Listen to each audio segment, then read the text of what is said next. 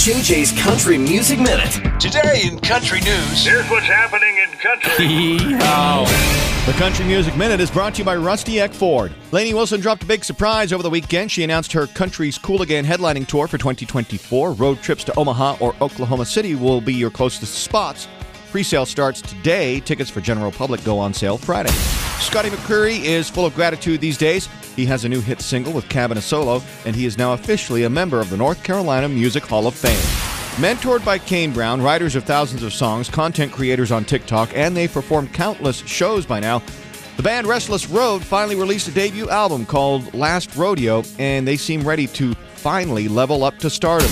Craig Morgan is opening up about his just-released EP Enlisted, which features 6 tracks with collaborations from Blake Shelton, Lainey Wilson, Jelly Roll, Luke Combs, Trace Adkins, and Gary LaVox.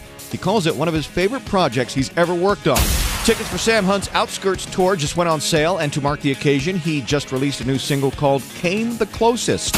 And Morgan Wallen just scored his 10th #1 with Thinking About Me, but that's not what everyone is talking about. Over the weekend, he showed off his new look, and the internet did not disappoint in the comments section. While some said he looked like Travis Kelce, other comments were, "I feel like you're about to ask for my license and registration."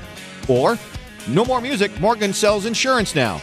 And my favorite, "Hope the audition for Reno 911 went well, brother." You can see the pictures in the Country Music Minute at KFDI.com. More country music news at KFDI.com and the 101.3 KFDI app.